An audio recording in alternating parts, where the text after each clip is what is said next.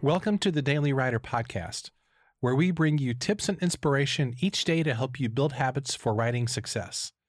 For more resources, including your free Daily Writer Starter Kit, visit dailywriterlife.com.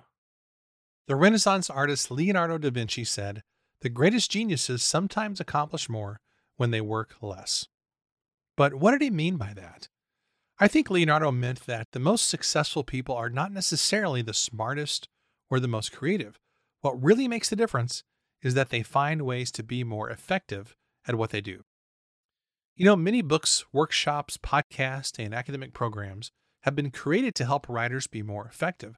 But there's one simple way to achieve much more while working less. Well, there's actually a lot of ways, but I want to give you one simple way to achieve a lot more while working a lot less, and that is simply repurposing your writing.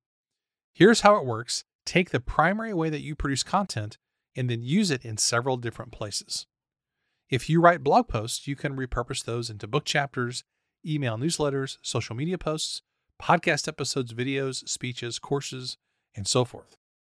Don't worry about people seeing your material in more than one place. People who like your content will appreciate hearing it more than once. And remember that not everybody will see your content in every format. People who watch your videos are generally not the same people who are going to listen to your podcast or read your blog post or your email newsletter, and so on. This is honestly one of the best ways to work less and achieve more in the process. So here's today's challenge. Try repurposing some material this week and watch how it connects with different groups.